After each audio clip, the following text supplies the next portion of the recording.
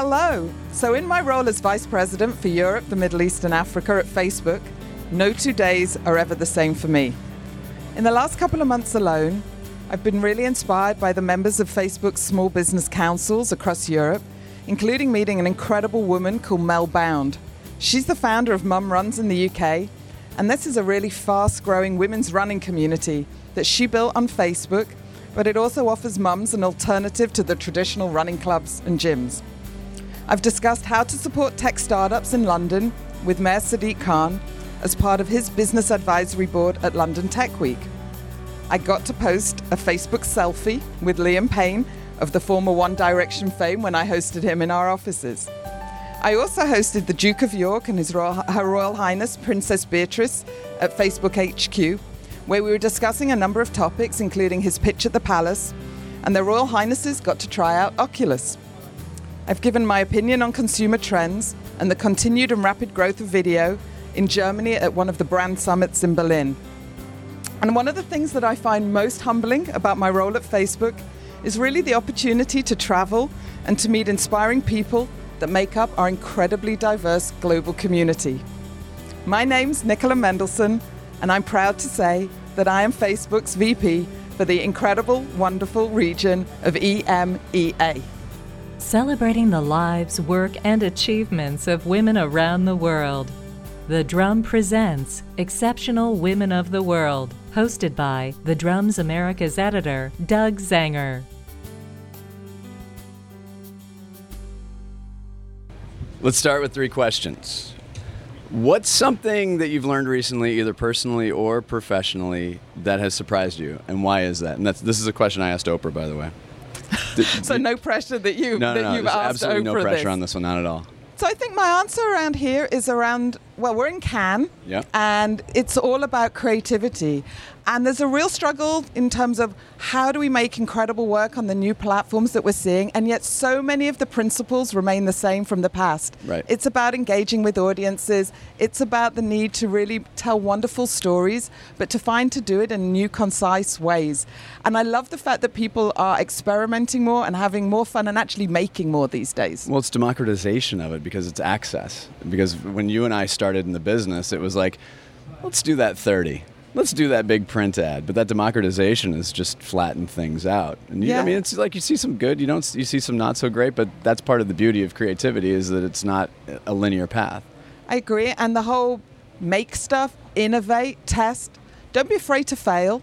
Yeah. I think that's really important, which I think there's always been a thing in creativity around having to be perfect. Right. But actually sometimes done is better than perfect. Yeah, perfection is so overrated. It really is. What's the most interesting conversation you've had recently? I was recently in South Africa. Ooh.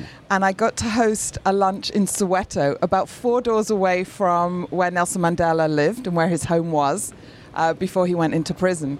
And I was with a number of small business owners, women, who were talking about how they had used Facebook to grow their businesses internationally. And the one that really stood out was a woman that had a jewelry business who was actually revitalizing the old craft of beads and the use of beaded jewelry in Africa that she was now selling in New York and in London and in various places around the world. And she was so proud that she had 100,000 followers on Instagram and a fabulous feed. And a good business. A great business. She now employs 8 people. She has a physical store, but actually most of her business is mobile. Called? It's called Nicola. Well, I can get you the pronunciation properly. No, I think you got it perfectly. Oh, I tried. We'll find out. No, that's very, very cool. And you see that all the time. I mean, you see it's not so much because we're here at big brands everywhere, but you see smaller brands. I mean, I know from my case, a freelancer, I worked for the College Savings Plan in Oregon, and it helped transform the way that people thought about investing in school. So, I mean, there is that transformative effect when it's done right. I agree with that. And we're seeing that actually some of the most innovative uses of Facebook and Instagram actually come from the small business owners. Mm-hmm. They find interesting ways around it. They're very closely connected to their customers. So they're testing and learning all of the time. What are you inspired by? So I'm inspired by my children. I have 4 children. I forgot you had 4. Oh, yeah. Wow. A girl and 3 boys. Gabby, she's 20. And then my boys are 18, 15, and 12. Amazing. And so I learn from them every day. And particularly so in this new digital world that we all live in, how it is so natural and just of them. But also the difference with the 8-year age gap between the youngest and the eldest. It's really interesting to see how they've adapted in different ways too. Right, because that's it. To us age, it's like, it's not that much, but in terms of just the way that they perceive and work with the world, it's totally massive. And also from a tech adoption perspective. So my youngest is the most using voice when it comes to phones and technology, which I think is quite an interesting insight. So I'm learning from them every day. Let's go to the must list. What is a must do? Do things that you're afraid of, definitely. That's a good one. Why is that? Because then that's when you learn the most, and it takes you out of your comfort zone, and it usually leads to interesting things. You had started your career at BBH when you were 20. Were you scared of that? I mean, was there some fear, or was it a combination of fear and excitement? It was so exciting, because not only that, I was moving from living in Manchester and moving down to London, so it kind of was a massive change in my life, working for one of the coolest companies in the world, making the best ads. I was just filled with excitement, which I think kind of covered up the fear. Fair point. Been there. What's a must experience? Looking up in a city. No one's given this answer, and I love this answer. Please explain. So I get to travel a lot, Sure. and one of the things that I realize, and I'm always telling my kids as well, is sometimes put the phone down and just look up. And it comes from living in London, where the architecture and the buildings and just looking around and absorbing, you always see something different. If the sun is on a building in a different way, it makes it feel different. Mm-hmm. And so one of the things that I try to do is to really make sure when I'm traveling and I'm going around places, just to take a moment to pause, I guess to be mindful, I'm in the moment, and to experience. Every city has its own feeling and smells and sounds, and just to appreciate how lucky I am. Is there an experience where you looked up and you're like, wow, that was pretty amazing, whether it was in London, New York? So many places. I always find it amazing how much stuff is put on the top of buildings, especially older buildings. Right. And you sort of wonder why they were doing that and what inspired them to put those things there, and who are they doing it for? Right. Maybe themselves, maybe future generations, but I love that. And there's usually so much cheekiness and playfulness that's there as well. I love it. What's a must read? Well, it's a new one that I'm reading at the moment, which I haven't finished yet, but I would definitely commend it, which is a book called Emperor of All Maladies. And it's a book about the history of cancer research over the last 5,000 years. Mm-hmm. The reason I really like it is it speaks so much to the fact that we don't learn lessons from history, and also we sometimes put aside people that at the time seem like they're the crazy ones, because they go against the common view of the world. And there's one story in the book that really resonated, where there was a guy who kind of kept saying, what about this? What about this? And he got fired from his job. And then 20 years later, he won the Nobel Prize for Science. And so just thinking about that and making sure that we're always asking ourselves, what are the crazy ones saying? Maybe they got it right. Yeah, there's a quote, and I'm paraphrasing, but it's, be nice to misfits. Their idea may be paying your salary. I love that. It's very true. What is a must learn? So I think something that my parents have instilled in me from being tiny was that people and relationships matter. Invest in people. It's the most important thing. Be there for people, whoever they are. People will be there for you. When did you notice that in your career first? I mean, getting it instilled in family is an amazing foundation, but when did that become present to you in your work? So from very early on, I remember becoming, I guess, phone friends with John Bartle's PA way before the graduate process started. And I kept asking if I could just take 20 minutes of John Bartle's time, because I wanted to ask him about the agency and to learn from him. And eventually this amazing lady, Sue, said yes. She let me in. What I didn't realize it was going to work against me, because then when it came to the graduate recruitment process, John Bartle declared that he couldn't say anything about me because he'd met me before and felt that it would be an unfair advantage to say anything. Oh. But the point remains was Sue put herself out for me to give me 20 minutes of a CEO's time. That was valuable and precious, and it was a good lesson learned from my perspective. I'm often reminded and amazed about how the little things, they may seem little, but they really truly are big and transformative for people. I think it's all about the little things, especially when it comes to people. What's a question you've never been asked before that you'd love someone to ask you, and what would the answer be? So actually, I'm going to turn the question around. I like that you did this, by the way. I am. I'm going to turn it around, because I'm going to and it goes back to my kids. Yeah. And I'm going to share a question that my husband has never get asked. Okay. And that annoys me. He never gets asked, and I get asked it all the time. Oh, how do you cope with 4 children? And I think, that speaks volumes that in 2017, I get asked it all the time. How can I possibly work and be a mum and have 4 kids? And he's never been asked it. He's a dad and he works too. Yeah. So I think it speaks a lot about the fact that whilst we might talk a lot about diversity, and, the Drummer's done a huge amount on this, on equality, there's so much unconscious bias that we can't help but ask ourselves, if you're having an interview, how do you do it? And so Right. that's the question I would like people to start asking men of children more. How do they cope? Okay, so I'm in that boat. You want me to answer it? Yes. Everybody plays their role. And everybody has to learn the other. It's like work. I mean, everybody should learn other roles so that you step in when you need to. But you should have your primary role and your responsibility, but it's everyone's responsibility to make sure things go well. So I cook a lot. I do the shopping. I do the cleaning. I do the laundry. Love that. So what's your best dish? Gnocchi, homemade. Oh, nice. I'm half Italian. Okay, that's posh. Yeah. I'll make it for you next time I'm in London. I'm going to hold you to that. Fair point. Here's where I compliment you. We first met, I want to say 4 or 5. Let's just call it 4 or 5. The thing that really struck me was I fancy myself an optimistic person. You make me look dour at times. I mean, honestly, I've met a lot of people in this industry, and a great number of them are optimistic, and they're upbeat, and they're energetic. I've just really appreciated that optimism, but I also just really appreciate the care that you give to people no matter the level that they're at. I mean, I love the fact that you make the most junior person feel like the most important person in the world. And I've seen it. I don't think, I've just watched you and observed what you've done. And I really appreciate that because it's really hard to keep that up. It's really hard to balance that.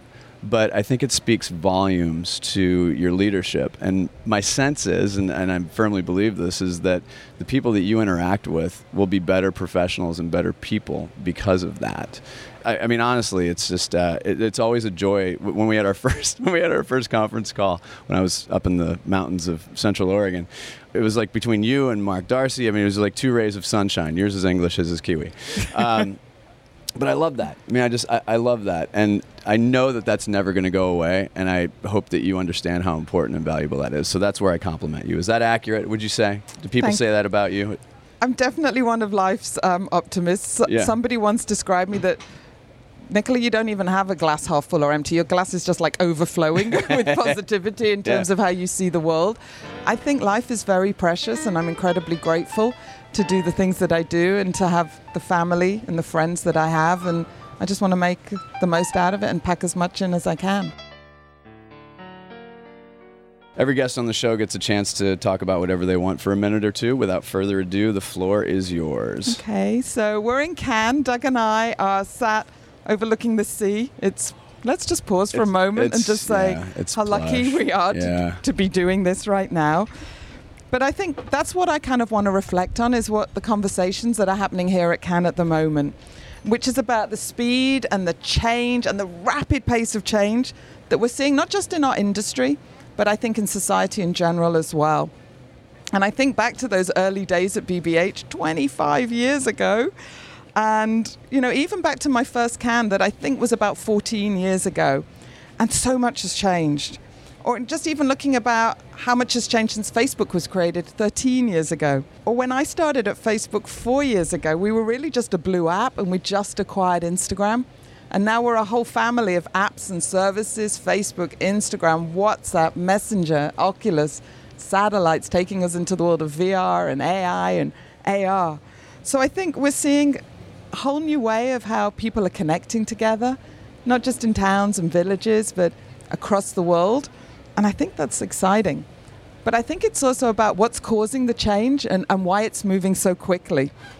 And I think the video has been a huge part of this. And actually, from a Facebook perspective, we're seeing a 3-fold increase in the amount of video that is being watched and uploaded onto Facebook. And so where we are today is that there's now 100 million hours of video that's being watched every single day on Facebook. And it doesn't matter if it's a big business or a small business. 50% of small businesses on Facebook have actually uploaded a video. Most people have now uploaded a video as well. And Cisco are telling us that by 2020, so it's not very far away, 82% of all traffic on the internet is going to be video. So one of the things that we're trying to do at Facebook is to think about how we can help people to engage with video more. We've got Facebook Live, where now 1 in 5 videos on Facebook are actually a live video. And then I think what people love about live is the fact that it's immediate, it's a little bit rough, it's a little, you get to see behind the scenes. And it allows people to connect in a much more honest way, I think, with the brands and the people, celebrities that they care about and are passionate about.